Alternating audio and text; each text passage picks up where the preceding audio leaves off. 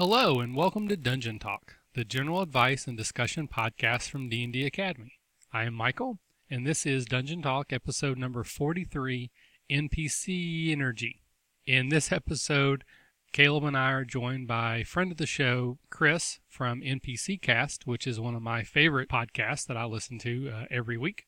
And we do a synergy session, which if you've been listening for a while, you kind of know how this works. We had a pack of Magic the Gathering cards, the Born of the Gods block set, I guess what it's called, that we used to come up with our ideas for games. Chris went pretty tight. He had like a 2 to 3 session long adventure that used the cards very well.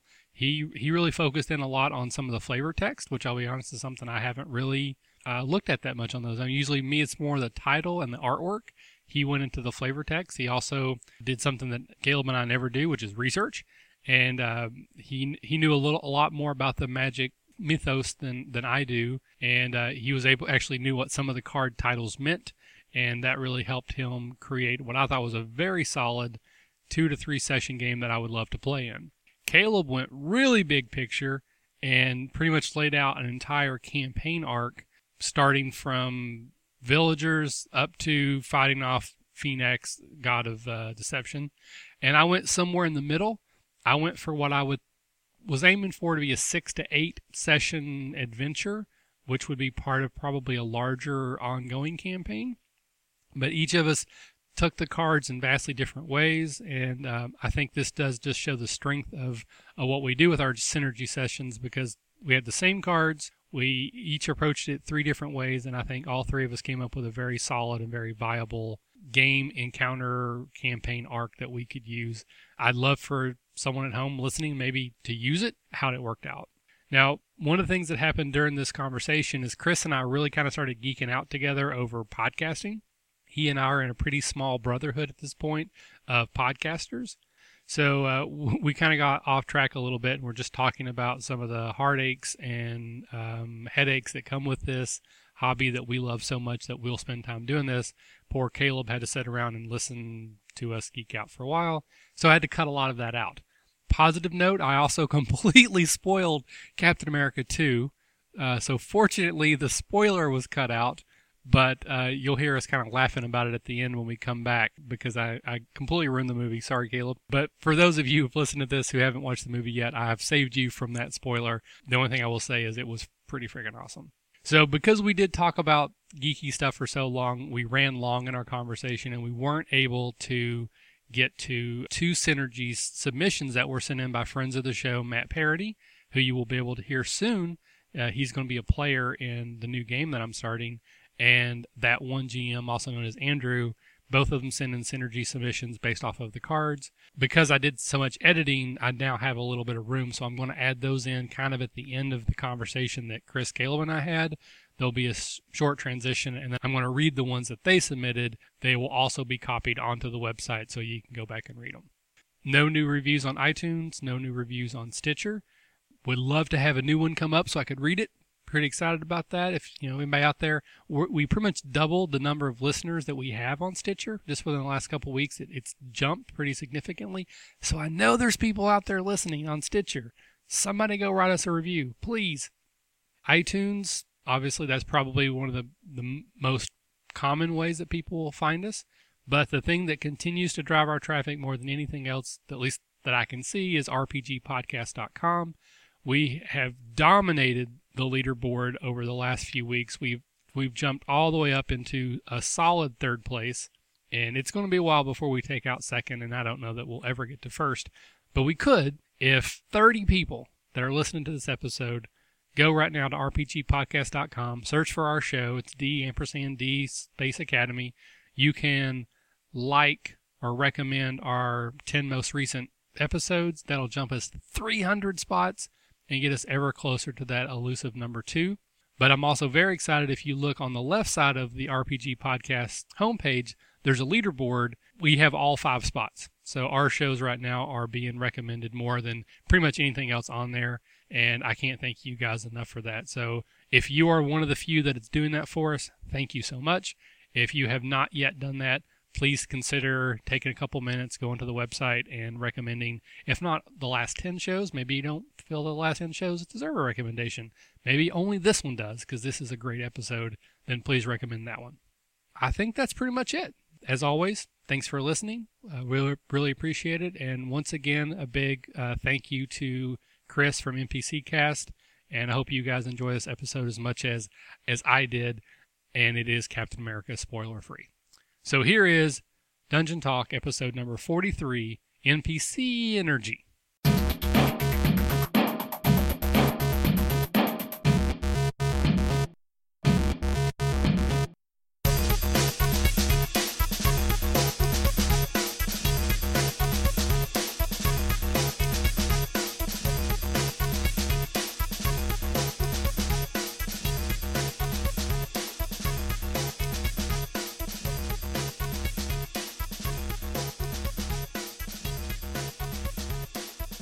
I do want to talk a little bit about 13th Age, and part of that was, again, just to kind of get us talking.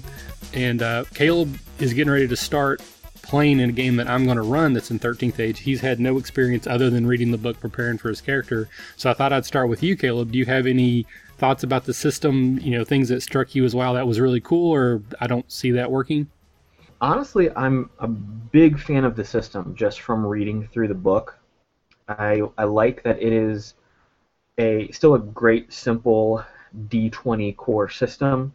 I like that it is a mashup, so to speak, of some of the best bits from 4th edition and some of the best bits from 3rd, 3.5, Pathfinder, whatever core you want to claim from that era of gaming. I like some of the twists they put on it, how everyone tends to be a little bit more powerful and a little bit more sturdy. And I like some of the mechanics, some of the little crunchy bits of how the monsters and the mooks run are very simple and very intuitive. I've stolen, or borrowed, let's say, a few little bits and pieces. I like the background. I love the one unique thing. And I actually was lucky enough to start running my own campaign with my friends up here in Canton, and I have implemented a lot of those ideas already. So I'm a big fan. So what about you, Chris? I know you said you've had a little bit of interaction with the system. Have you played it at all, or is it just like reading through the book? Well, I mean, we were really excited about getting the books and reading through them, and so we picked them up as soon as they came out and sort of poured over them. At the time, I was in a weekly group, and we were running a Pathfinder campaign. My friend N.P.C. Aaron was running that for us. And we sort of chose Pathfinder a little bit arbitrarily. We just decided we were going to give it a shot and actually make a go at it. And we ended up switching over to 13th Age partway through because we wanted to try some of the cool mechanics and stuff from that. That said, one of the awesome things about 13th Age is the icon relationships, and that's like one of the big, I think, selling points for the game, which we didn't really have in our setting. So I don't think we were playing with the full 13th Age experience, although the elements that we did incorporate were generally well received by our group. Yeah, absolutely. The two things that I like most about the system, and there's actually a lot I like about it, but one is backgrounds. I stole that already. In the D&D Next game that we were playing for a while. We switched and just started using backgrounds anyways because I think they're so great. And the other thing was icon relationships. And that was the one thing that kind of scared me about starting a 13th Age game, because I often run in my own settings. And I really didn't want to put the work in trying to redefine all the icons in a homebrew setting. That was a little bit intimidating for me. So this 13th Age game that I'm about to run, I'm just going to run it in the standard setting to kind of get my feet wet, but eventually I would like to go back and do that in my own homebrew setting. So I love that mechanic, but I think it's intimidating to try to think about do your own. If you're starting your own campaign, do you do 13 or do you do 12 or do you do 2? I guess it kind of depends on the setting, but that's a lot of work to do up front that may never even come into the game. Right, and I think that's sort of, to me, that's the biggest, I guess, knock against 13th Age is I think 13th Age is very tightly designed, and it works best when you're running it out of the book with the setting that's included. And you can sort of make up your own icons and stuff, but the game sort of presumes that you're going to use all the pieces of it. And so while it's easy to take certain things like the idea of escalation dice or the idea of the background system or the skill system, which is I really, really enjoy. The skill system feels a lot like it's just ripped directly from Fate, basically. It's easy to take those things and add them to a D&D campaign, but it's a little bit harder to play 13th Age without using all of the pieces that it gives you. So I think that I'm starting a new fantasy campaign pretty soon, and one of the options that I'm going to give my players is 13th Age. The only thing I really know about the campaign is that they want to play a fantasy campaign, high fantasy, and so I'm going to offer up the 13th Age, the entire entree of 13th Age to them and see if they want to do that. In which case, we will be playing basically out of the book. So one of the things I did kind of consider that I was going to do in a campaign that never quite panned out was to use a version of the icons. I wanted to make it a very political game where there were a lot of noble factions in a city, and do it sort of similar to that, where you'd have 2 or 3 opposing houses, maybe like a Game of Thrones type thing, where you would have icon relationships with House Stark versus House Greyjoy, that type of thing. But again, it never quite panned out. But I could see you taking icons from 13th Age and use them in other games, just like a regular D&D, on a slightly different scale. Yeah, definitely. I mean, I think that they give you the basic, and they're sort of the classic tropes that you have in the icons in 13th Age, but the system itself of how you form the relationship and how those impact the story and your characters' interactions with NPCs and with each other, I think can easily be adapted to a different game. I think that 13th Age might be a little bit difficult to run, or I wouldn't say difficult, but it's not necessarily designed for the super political game that a Game of Thrones campaign may be, but there's definitely elements of that there. It's really cool. I mean, if people haven't had a chance to check out the 13th Age book, I would definitely check it out. I mean, the book is awesome. It's really interesting to see how Heinzu and Jonathan Tweet sort of have their little asides in the book, and they tell you from their perspective, because they come at it from 2 very different angles, design-wise, and they actually will, tell you the points during the game, sort of the mechanic points where they disagreed, and they'll tell you why. And so it's a really interesting look into the behind-the-scenes portion that I think can help new GMs out to see sort of what things that these designers were thinking about when they made the mechanics the way they did. One of the things I thought was interesting about that too is, again, you guys have done a lot of show on your podcast, N.P.C Cast, where you talk about designing games and playtesting games and that type of thing that we don't really cover here at D&D Academy. So it was very interesting, even though I'm not really into the game design aspect, it was just interesting to see the 2 different viewpoints. But what I did like about it was that even though they didn't agree, they still produced the book.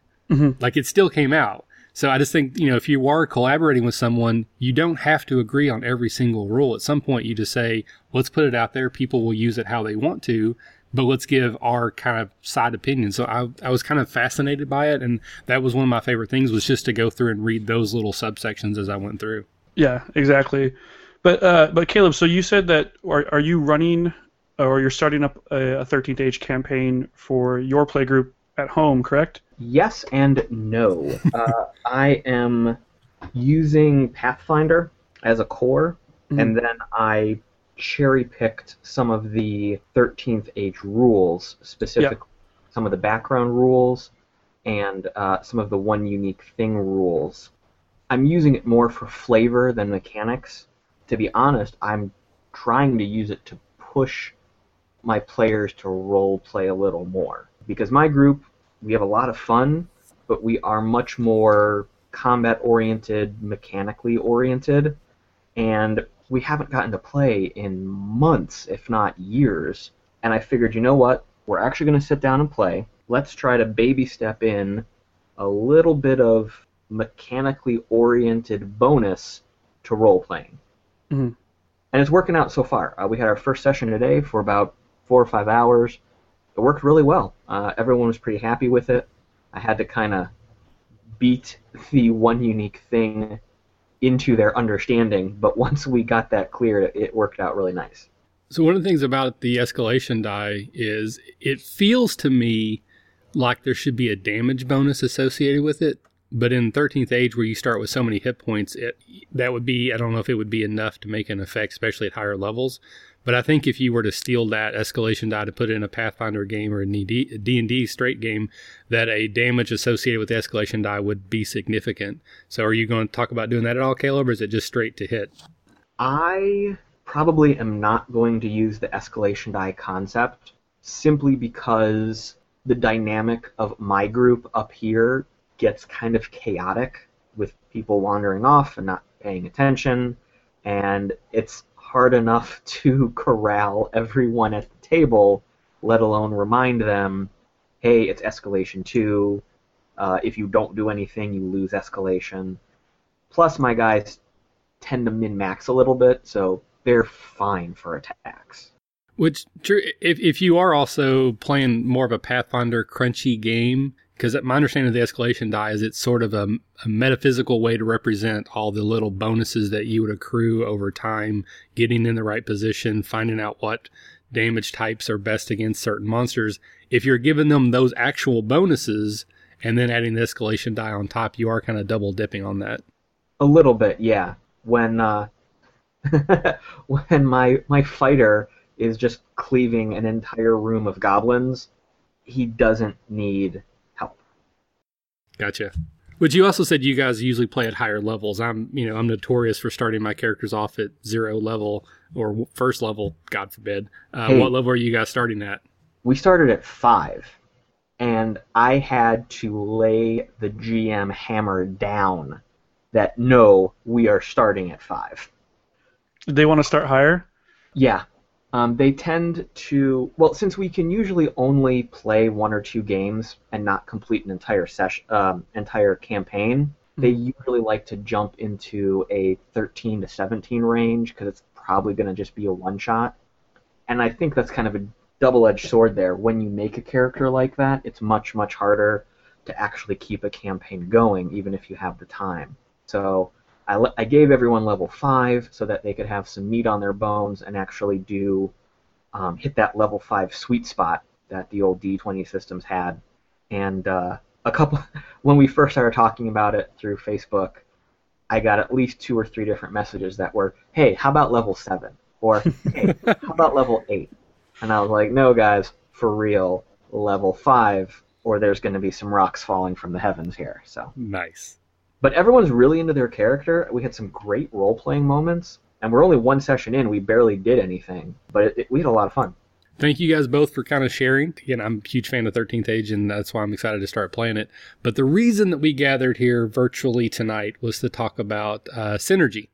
We, again, for those of you who are not familiar, Synergy is a way for new DMs who maybe are put on the spot pretty suddenly or are just struggling to find a game they want to run, an adventure, an encounter, a campaign, and they just don't have a lot of inspiration or a lot of time. And so we came up with the idea of grabbing a pack of magic cards, cracking them open, and just using the card names, the powers on them, the artwork, whatever strikes your fancy to sort of inspire your game. We've done this a few times before, and I've varying success, but overall I think it's a very positive thing. And we had 2 submissions that came in through either Facebook or basically online from Matt and from Andrew, also known as That One GM. Because there's 3 of us tonight with Chris guesting on the show, I don't know if we're going to include those 2. We may just post them on the website. Depends on time. So Caleb, since Chris and I dominated the 13th Age conversation, how about you start off with your Synergy for tonight? Okay. I will preemptively state and warn everyone that, as I tend to do, I started to ramble a little bit. I aimed this Synergy towards an entire campaign. So my outline here, which is more prose, as I tend to do when I ramble, kind of outlines the entire story from start to finish. So here we go.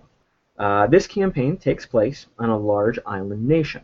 The population is split into 2 tribes, those who follow the Nyxborn Eidolon and those following the Flitterstep Eidolon. The tribes are not at war, but they do differ on philosophical and religious principles. The Nyx-born people tend to be more combative and confrontational, as they are led by an aspect of the Eidolon, the Nyx-born shield mate. The Flitterstep people are much more studious and calm. They do not have a direct leader, but instead commune with their Eidolon via meditation and magical divination. One day, a storm whips up suddenly. It is the most violent storm the island has ever seen. It lasts for weeks, destroying virtually everything. When the storm finally settles, the survivors gather together and fear that they are caught in the eye of the storm, and they choose a small party of people from both tribes to ascend the holy mountain of Meletis to seek out any surviving members of the astronomers that live there to see what these people can find out. This party is the group of PCs. The PCs set off on their journey. They must travel across the island to get to the mountain. There is a chance during this first leg of their journey that they will encounter the Great Heart, a being who embodies the spirit of nature. If the PCs play their cards right, they can win favor and boons from the Great Heart to aid in their travels. The PCs will eventually reach the mountain, climb to find the surviving astronomers. They have some little side quests and mini quests to gather the equipment the astronomers need to repair their devices that they use to inspect the heavens. When they finally complete that, they find that a giant meteor is heading straight through the atmosphere towards the island. They rush back home to try to warn the people, but the meteor strikes just offshore, causing huge earthquakes. As this new round of destruction subsides, the meteor actually cracks open, revealing a massive temple from within. In this temple is Phaenax, the god of deception. He was banished from the realm eons ago, but has gathered enough evil energy to return and start his reign of terror anew. Phaenax sends some of his demonic troops to destroy the island as a bit of a warm-up, and then sets off to conquer the rest of the world. At this point in the campaign, the PCs can take on more of the task of being generals in the army and leading and directing the island's remaining forces to fight these invaders. It would be a long battle, but they'd eventually triumph. During the course of the battle, they would end up underground in some of the ruins created by the earthquakes, and here they would discover the Retraction Helix, which is an ancient artifact. They would also find some evidence that the artifact had been used once in the past to banish Phaenax, but there's no instructions on its use. The elders of the tribe can unite their powers in one massive divination spell and learn that there is a remaining ancient of their tribe, and he's living somewhere else in the world. This ancient knows how to use the artifact, but the PCs have to go find him. This ancient is the satyr who's been called Windfinder.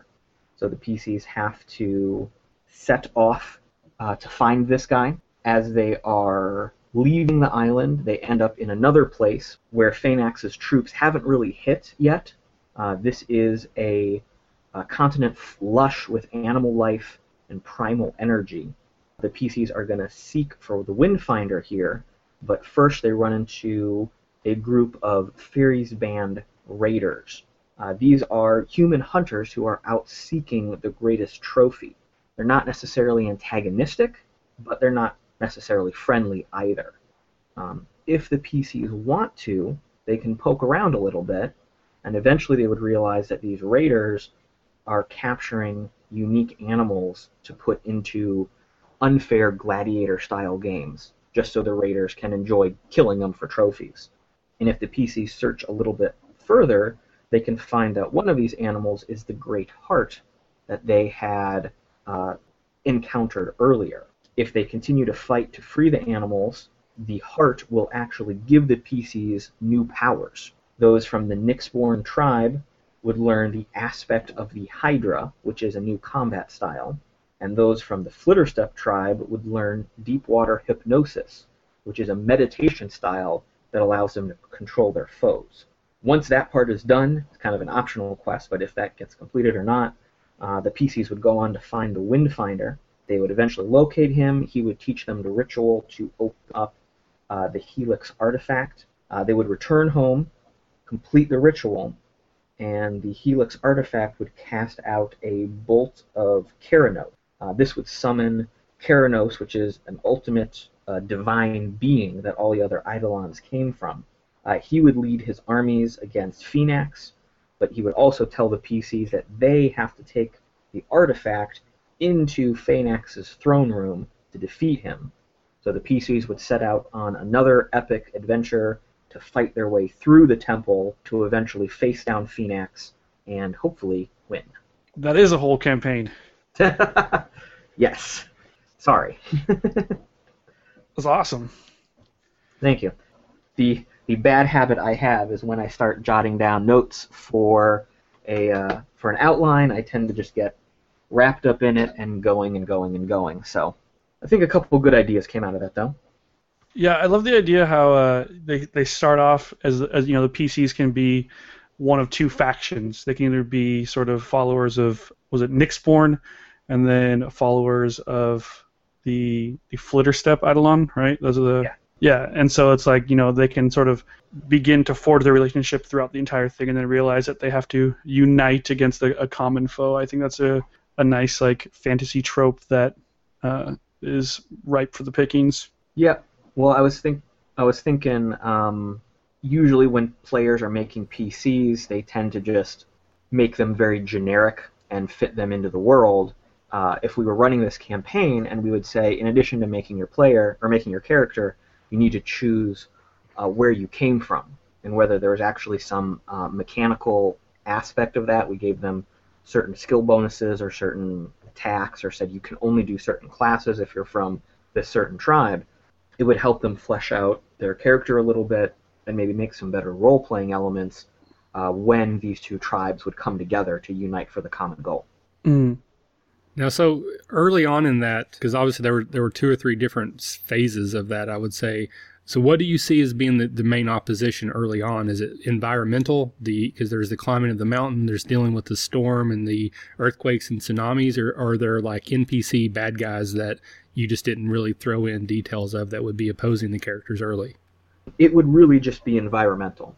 And I know I didn't go into those details, but when the PCs would first set off on their journey to the mountain, that would all be dealing with man versus nature, getting through the areas the storm had destroyed, exploring through that jungle, finding a new path up to the mountain. I envision that being more when and if there is combat, it might be against some sort of creature or beast that has been uprooted from the storm, might be acting out or against its normal instincts because the storm has rattled it so much. So more natural danger than someone directly opposing them to stop them. Well, if you do have a group that is very combat focused, it wouldn't be hard to add in some agents of Phoenix, maybe people, cult that was still on the world that were actively working to bring him here, and for whatever reason they're opposing you. That would be someone you could probably throw in that would make a lot of sense. Oh, definitely, yeah, that would be fun.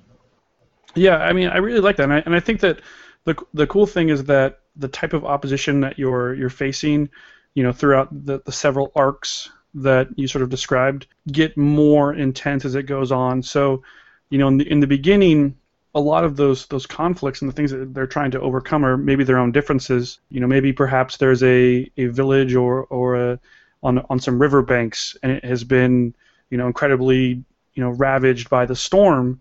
And so it's left to the PCs. Are we going to help them? Are we going to take time from our important quest to assist these people who need our help, or are we going to continue on and sort of forget about them? And it leaves some kind of cool dilemmas and cool inner party stuff.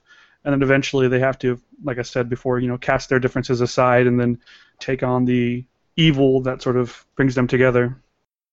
As all good evil does. Of course. Yeah, absolutely. That's the only purpose of evil, is to bring heroes together, actually. Yeah. Awesome. All right, well, Caleb, I thought that was a fantastic example. And again, I already love the fact that yours is very different from mine, and it's very different from the other two that we got, which, again, I think just kind of shows the strength of this little game system we do here, where you crack a pack of cards and create an adventure. So, Chris, I'll let you choose. Would you like to go next, or do you want me to go next? Sure, I can go next. A couple of things about mine. I see this as maybe 2 sessions and I think it's part of a larger campaign. Although at the end, you can sort of imagine that this is maybe the beginning of a campaign, and there's other things that are hinted at.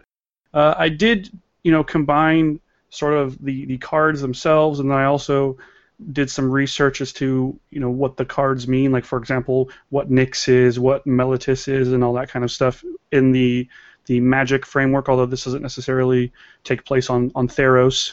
So basically my element starts off, you are in Meletis, which is a city-state on the coast of the Siren Sea, and the PCs somehow meet an astronomer. Now I'm thinking maybe perhaps he's being laughed out of the town square, he's being ridiculed, and it turns out that the reason that he's being ridiculed is because he has this crazy idea.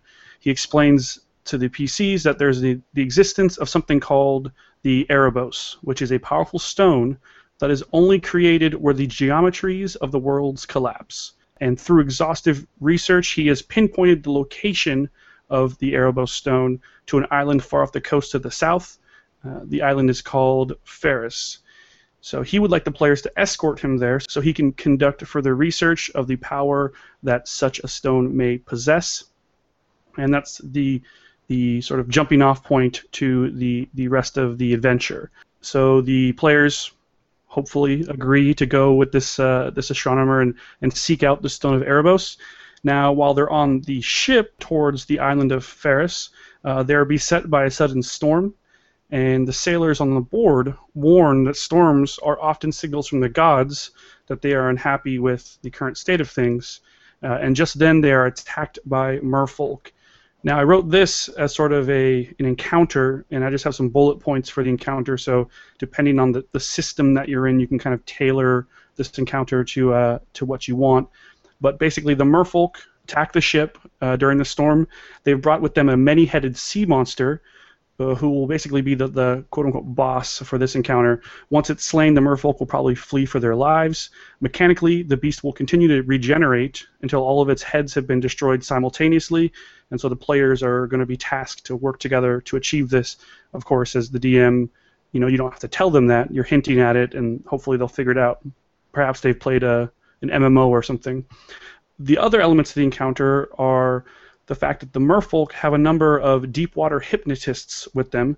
The deep-water hypnotists will try to mind control the players, and once they do so, they will move the players towards the edge of the ship and then leap into the water below, where they will most likely just be killed because they're drowning in stormy sea. The players can stop this by either getting to the mind-controlled characters and knocking them to their senses, or by dispatching the hypnotists themselves. Of course, as the Milesian proverb goes, watch the waves too long, and you may never look away. Of course, the storm is going to be going on as well, so movement is going to be sort of difficult in this particular encounter, and at worst, it's going to be very dangerous as you get towards the edge of the ship and things get really hectic.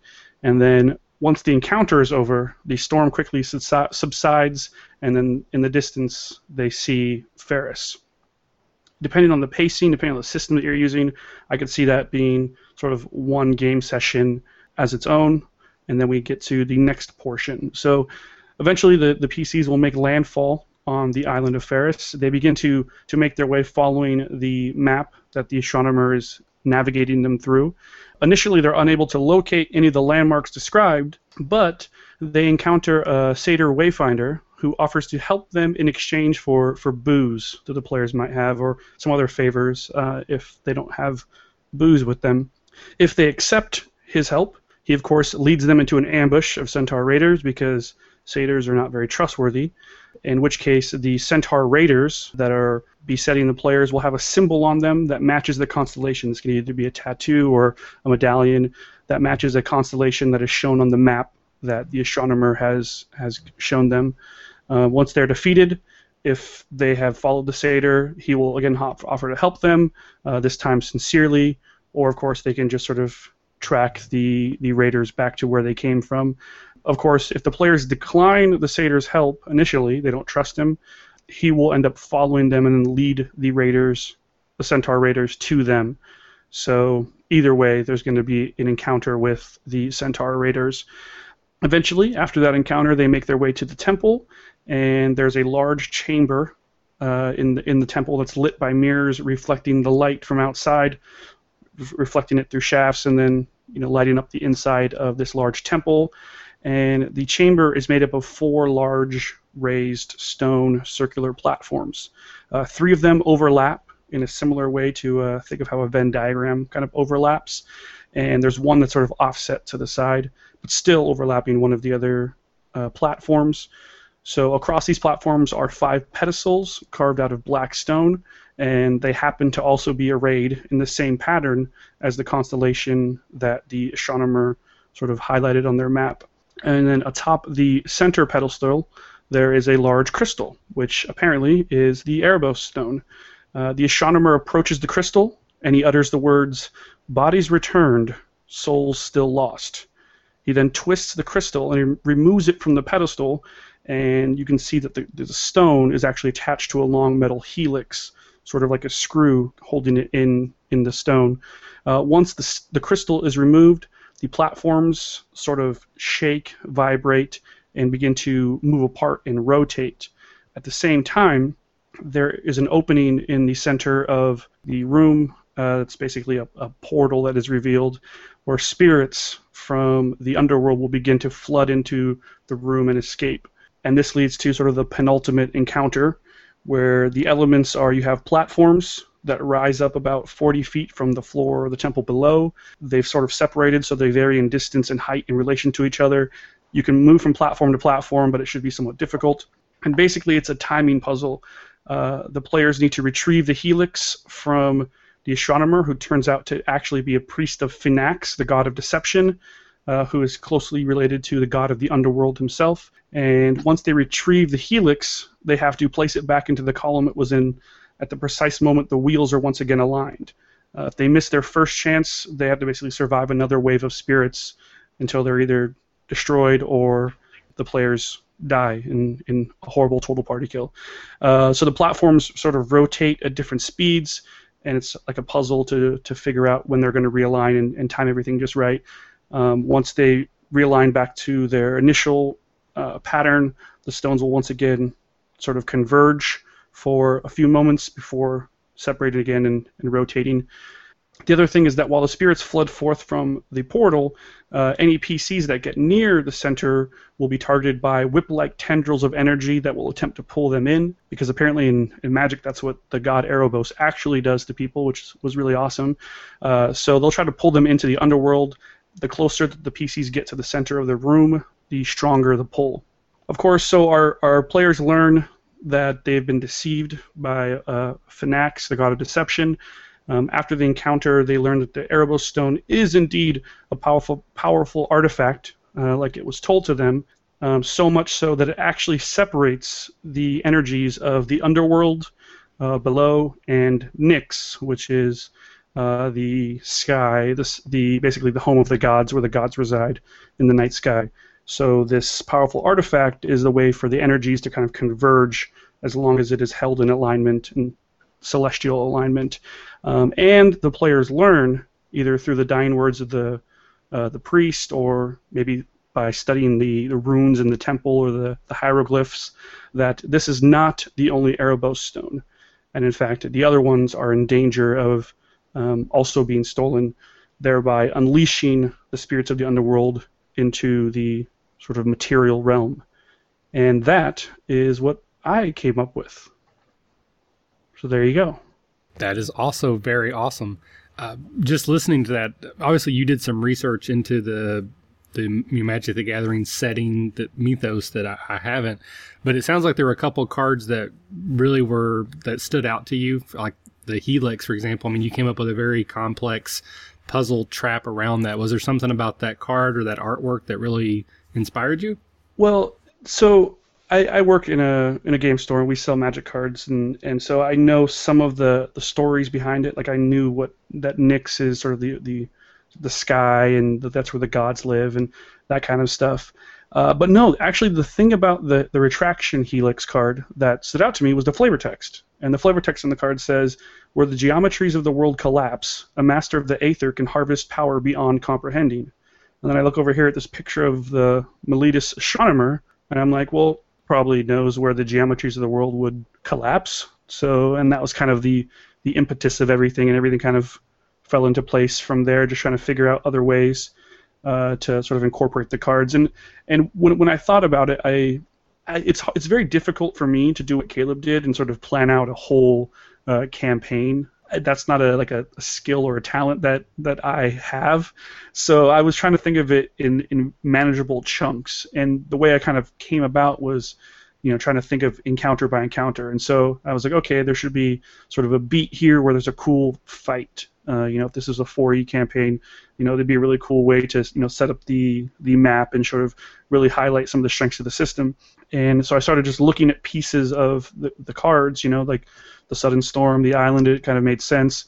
Bringing in a Deepwater Hypnotist, I thought it was, and again, the flavor text from the Deepwater Hypnotist is, watch the waves too long and you may never look away. I was like, well, it seems like there should be some sort of, hypnotist, sorcerer, that's going to try to, basically be a siren to the players and just force them to, kill themselves by jumping into the sea. But everything kind of just came from there. There was other elements I wanted to incorporate that I really didn't get a chance to. Like the Great Heart is such a cool symbol, but I never actually got around to using that. But overall, I think it kind of it built itself pretty organically once I sort of connected the dots between the retraction helix and the astronomer himself. Very cool. Caleb, did you have any questions or thoughts? That is the type of encounter that I always try to create and always fail.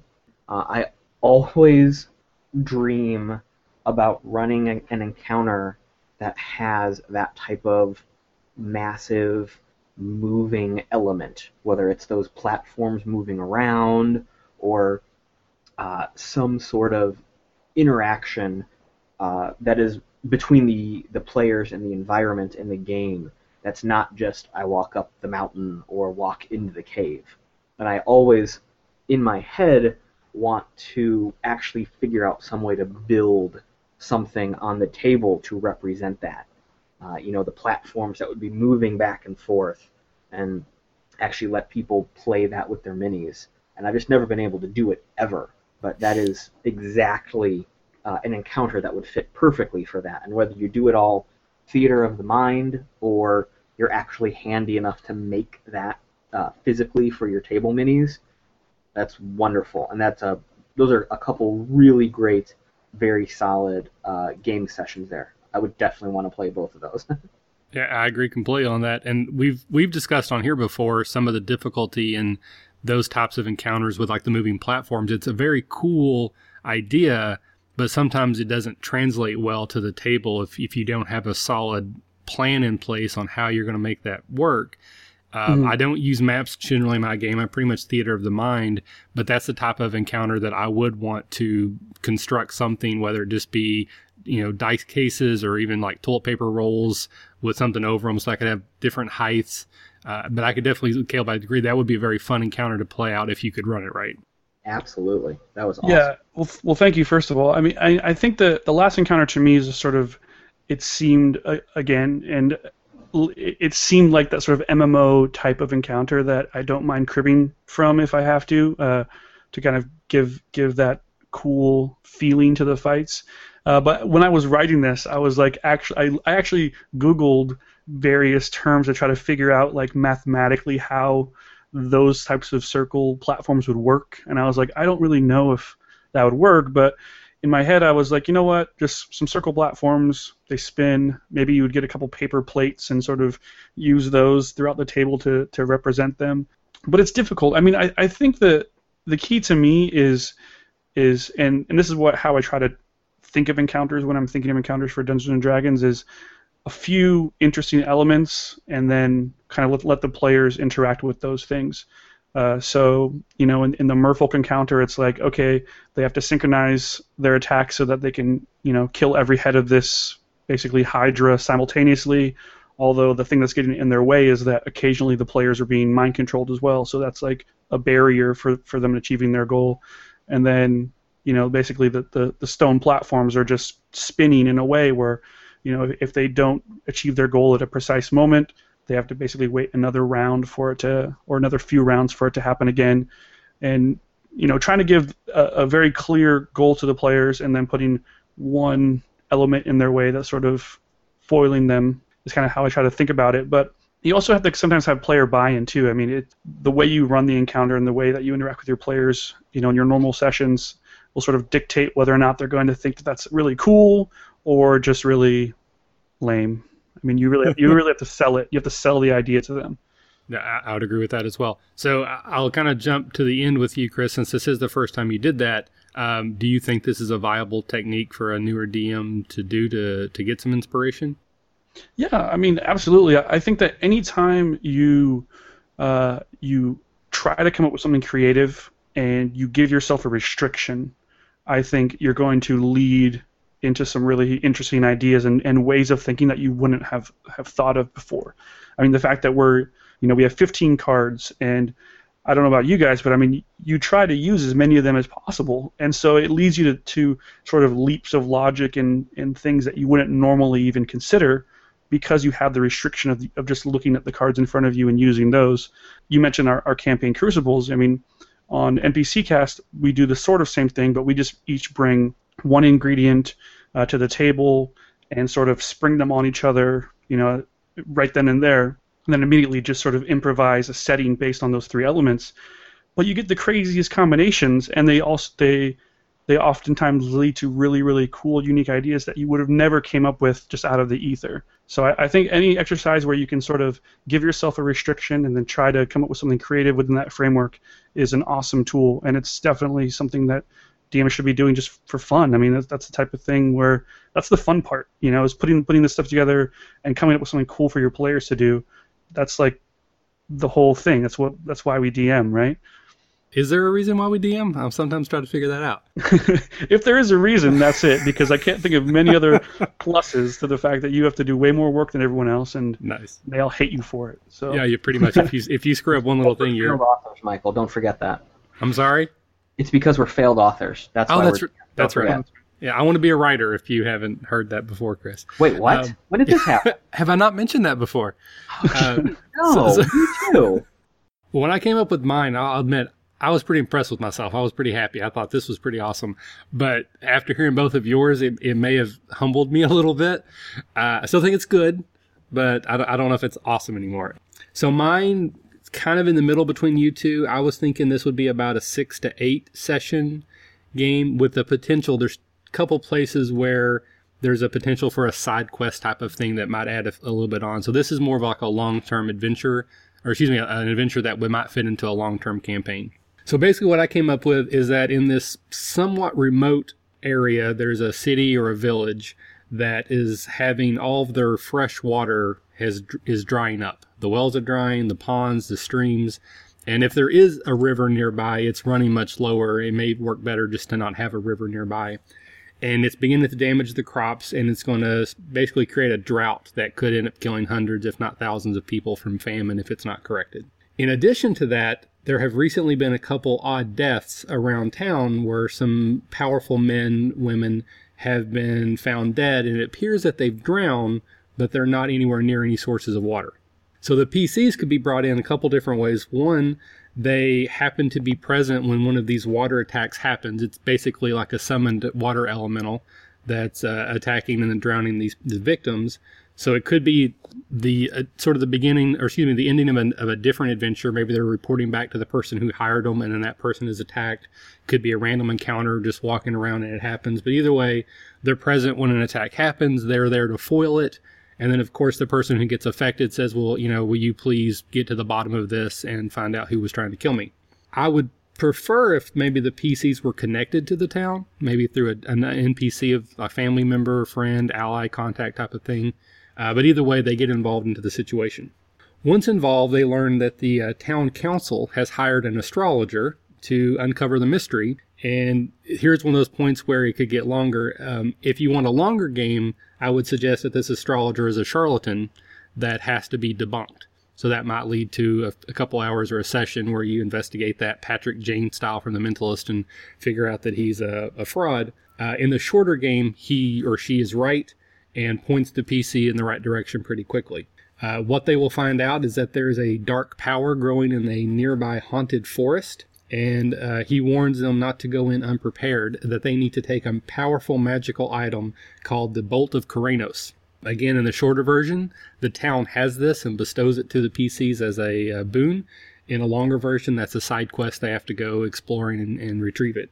So once they decide to enter the haunted forest, they have to pass through like a rock wall that's been separating it off. Once they're inside, it's a very wild and overgrown area. Pretty much every animal inside is a dire version of itself or otherwise magically twisted and monstrous. So plenty of opportunities for random encounters.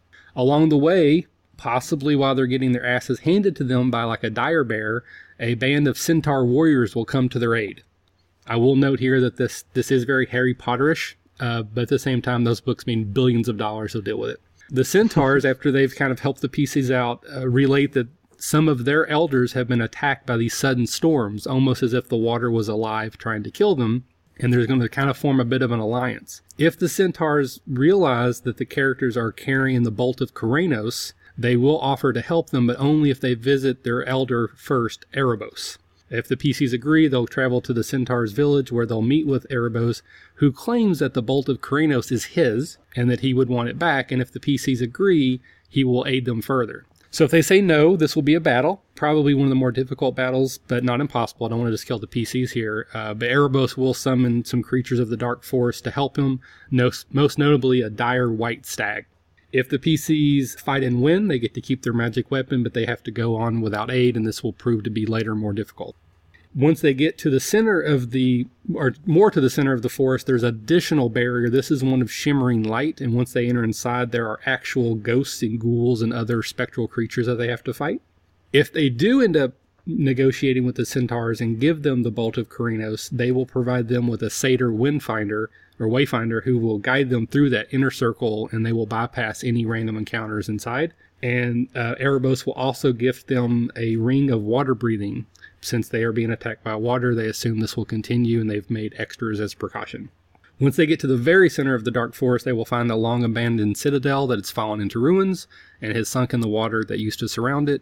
Exploration of the citadel finds nothing. Eventually, they will realize they have to swim into the water. Once they do, they will find a water cave, and inside they find a merfolk sorcerer who he will kind of explain to them that his homeland's water has become corrupted and polluted, and that he is using spells to move the fresh water from this place back to his homeland. So even though he has some kind of motivation for what he's doing, he's not willing to negotiate, and he will attack them. And sort of the big boss battle here is it's a water elemental / hydra. Once defeated, they will find that the merfolk creature has a sigil of insanity branded behind his ear, and a little research will show that he's pretty much crazy, and that wasn't happening, and his homeland was not in danger, and that the reason behind this ordeal can be explored in the next adventure. So that would pretty much solve that, and for me, the god of deception plays a part with the sigil of insanity, but he's not an active participant in this game. So that's kind of where that would end. The thing I like that you did about yours is making it sort of digestible in portions, and so it really I like when you have sort of adventures that you can, as a GM, can sort of figure out how you want to pace them. You know, if your players are having a really enjoyable time sort of investigating the charlatan astrologer, then you can kind of go down that path. But if they're not, you can quickly cut that thread, move on to something else. So I think that organizing it in a way where parts are somewhat interchangeable, I think is really, really smart, and I think that's a thing that people should try to do more often. I've got to say, that seems like a little bit more of a combat-heavy game than I've seen you work on before. I like the fact, though, that you still put in a lot of those typical Michael elements of someone possibly being deceptive, or someone doing something that would be otherwise betrayal-related. It makes for a lot of good role-playing elements and a lot of good character interaction beyond just survive the battle. And I think that's something that you do pretty well in your campaigns. You bring out that aspect of that other side of the role-playing game. So I like seeing those elements there, and I think you carried them out really well. But I also like the fact that you had a lot of really good combat moments. and whether they played out as big encounters or whether your players figured out some way to avoid them or outthink them, I like that you put them in there and presented them to the players. So yeah, I'm down. I like it. Yeah, I think one of the cool things is also that you gave some of the NPCs a little bit more meat to them, I guess. I think I imagine the players, when they go and encounter the sorcerer, the merfolk sorcerer that, for the first time, and this sorcerer genuinely believes in what they're doing, and he's convincing the players. He's like, look, I'm doing this to save my homeland. I mean, I imagine that initially, at least, there will be some pause that, are they really on the side of the righteous in this case? I mean, is there something else going on that they're not seeing? Before, of course, they realize that it's Phoenix, the god of deception, all along, sort of pulling the strings. But I like having elements like that. I like having those elements where the PCs have to really think about their motivations for why they're doing what they're doing. It's the same thing. I like the same reason I like Caleb's idea, where you have these two factions coming together. It really gives the PCs a chance to look inside themselves and figure out what they want to do, how they want their characters to sort of propel forward. So I think that's really cool. Well, thank you. I appreciate that, and that is one of the things that I try to do in my games. Is I like to give moral dilemmas. Like, one of my favorite things as a DM is just to kind of lean back and let the players argue for 20 minutes, because there isn't a clear black and white answer to a lot of things. Mm-hmm. So it's a pretty typical Michael move to give the main bad guy a somewhat sympathetic motivation and then rip it away at the end and go, well, he was crazy and it wasn't actually true anyway. So yeah, that's a pretty typical Michael thing. Good. It's a good trick to have. It's a good trick to have in your pool. Yeah, just don't overuse it. As we've said, if you do it to every time, then you jade the players and they just start killing every NPC because they assume that they're evil or crazy or both. Cool. So we've got our 3 synergies here for you guys to run with. Mike is going to throw on the website some synergy submissions from Andrew, that1GM on Twitter, and Matt Parody on Twitter. So he'll post those. You can take a look. In general, we know you guys like synergy, so feel free to send in some cards for us to use or random ideas for us to play around with. And whenever we do one of these synergies, we always like to hear from you guys. So throw in the comments what you would do in a certain situation or how you would play something different, just so we can keep everything going. We love the conversations. A big thank you to Chris from N.P.C Cast for jumping on with us tonight. It was super fun. And that's pretty much it until next time. Awesome. Chris, again, thank you so much for joining us. I had a blast. Again, I love your show. If you're not listening to N.P.C Cast, you should. But listen to us too, but just add them onto your playlist as well. Well, thank you for having me. It was a pleasure. This was actually a lot of fun. We're going to go over the synergies that were sent in to us by Matthew Parody and by Andrew, that1GM, and I will try to read them with a little bit of flair as best I can. So I'm going to start with Matthew's. The humans of a great walled city of Theriad have grown lazy and godless. They rule about their vast island kingdom and care only for themselves. Suddenly, a bolt of Keranos comes from the heavens. It destroys a piece of their walls. A warning has been given, but it is not heeded. The merfolk fret for the humans. So a great wizard, a deep-water hypnotist, is called to help rein in the humans' hubris. A great and sudden storm is called up from the seas to wash away the humans, or at least some of them, to ease them back into the right way of things. But the walls are too great. Alas, it fails, and only the Minotaur tribe is punished with watery graves. With the Minotaurs decimated, the Centaurs see the signs that the gods are giving. A great heart has told them that God's fury is coming, and the only safety is within the walls of Theriad. So they begin to attack the humans, laying siege to the city. The satyrs also sense the impending doom, and the smartest of their kind, a satyr wayfinder, sneaks into the city with gifts for the doomed ones. He carries the claim of Erebos and the aspect of Hydra. These are greedily taken from the wise satyr, but his words of warning are not. Finally, A Miletus astronomer from within Theriad sees something gathering in the stars. With the centaurs almost broken, the humans gaze up at the evidence of a retraction helix growing in the sky. The night is filled with a rain of eidolons, Flitterstep, Nyxborn, and Shieldmate. The humans take up arms against this new and growing foe. The humans look for help in the merfolk, the centaurs, the minotaurs, and the satyrs. But when you're a human in this city, help is hard to come by. Their great heroes wield the weapons gifted to them by the Wayfinder. Suddenly the helix is open enough, and then Phoenix, god of deception himself, sets upon the island his gaze. So basically what Matt's come up with here is that there is a walled city ruled by humans, surrounded by these demi-humans that have grown lazy and godless. And Phoenix has decided to slap them back into shape. They ignore his earlier warnings and pretty much piss him off. So what I like about what Matthew's done there is, he wrote it pretty bullet for me, and I think that's because one of the last ones of these we did, we got some feedback that they took too long. So I appreciate him listening to that feedback for us as well and trying to speed things up a little bit. But there's a lot of meat in there for a political game, because you have the merfolk who are trying to help the humans, the minotaurs who are trying to attack and get in, the satyrs who are trying to sneak their way in. I think they also mentioned there's another race in there.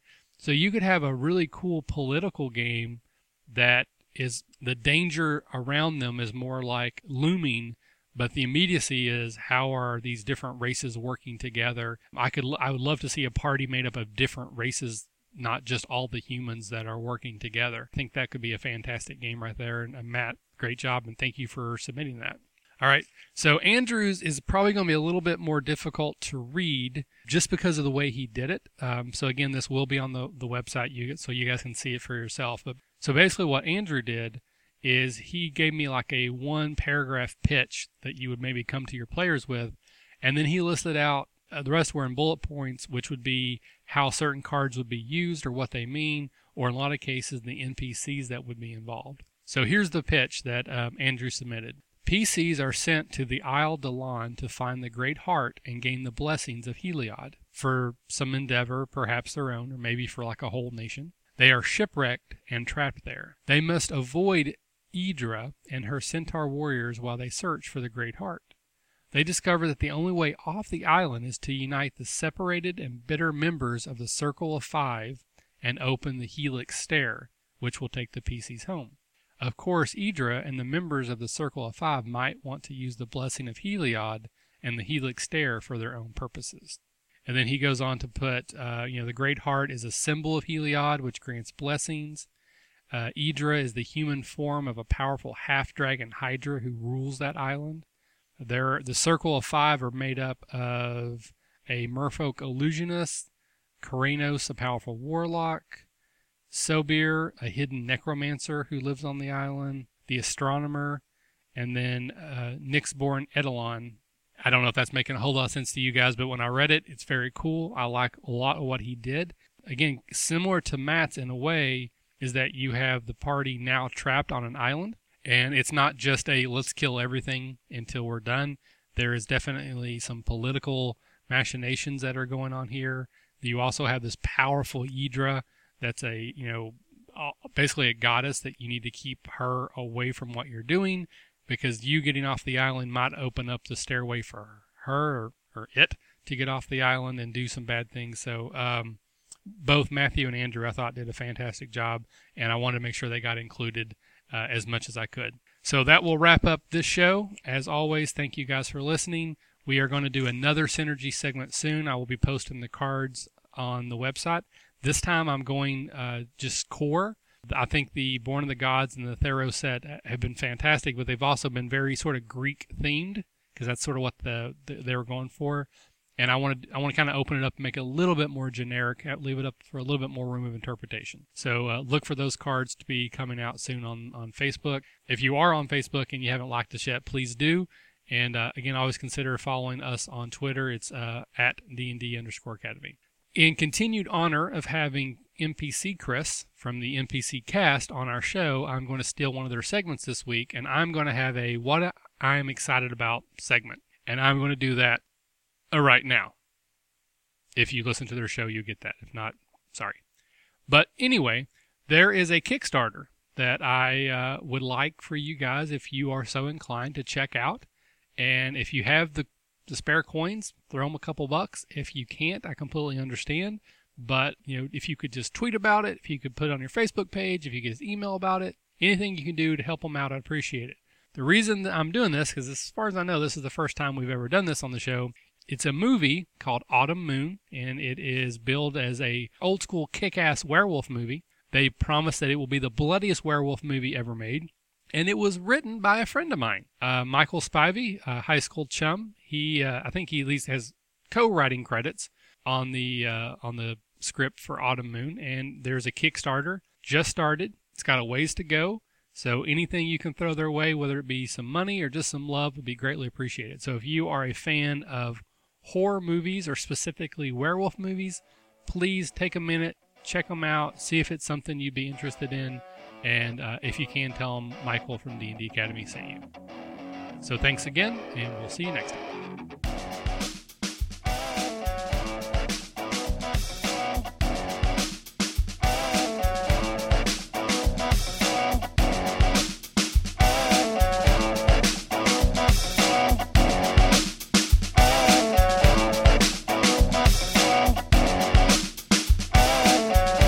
Give us feedback and comments at our website, dndacademy.com. You can check out previous podcasts at our website and subscribe to future ones on iTunes. If you have a suggestion for a topic, we'd love to hear it. Email your ideas to podcast@dndacademy.com, and you can connect with us on Twitter at @dnd_academy. As always, thanks for listening, and remember, if you're having fun, you're doing it right.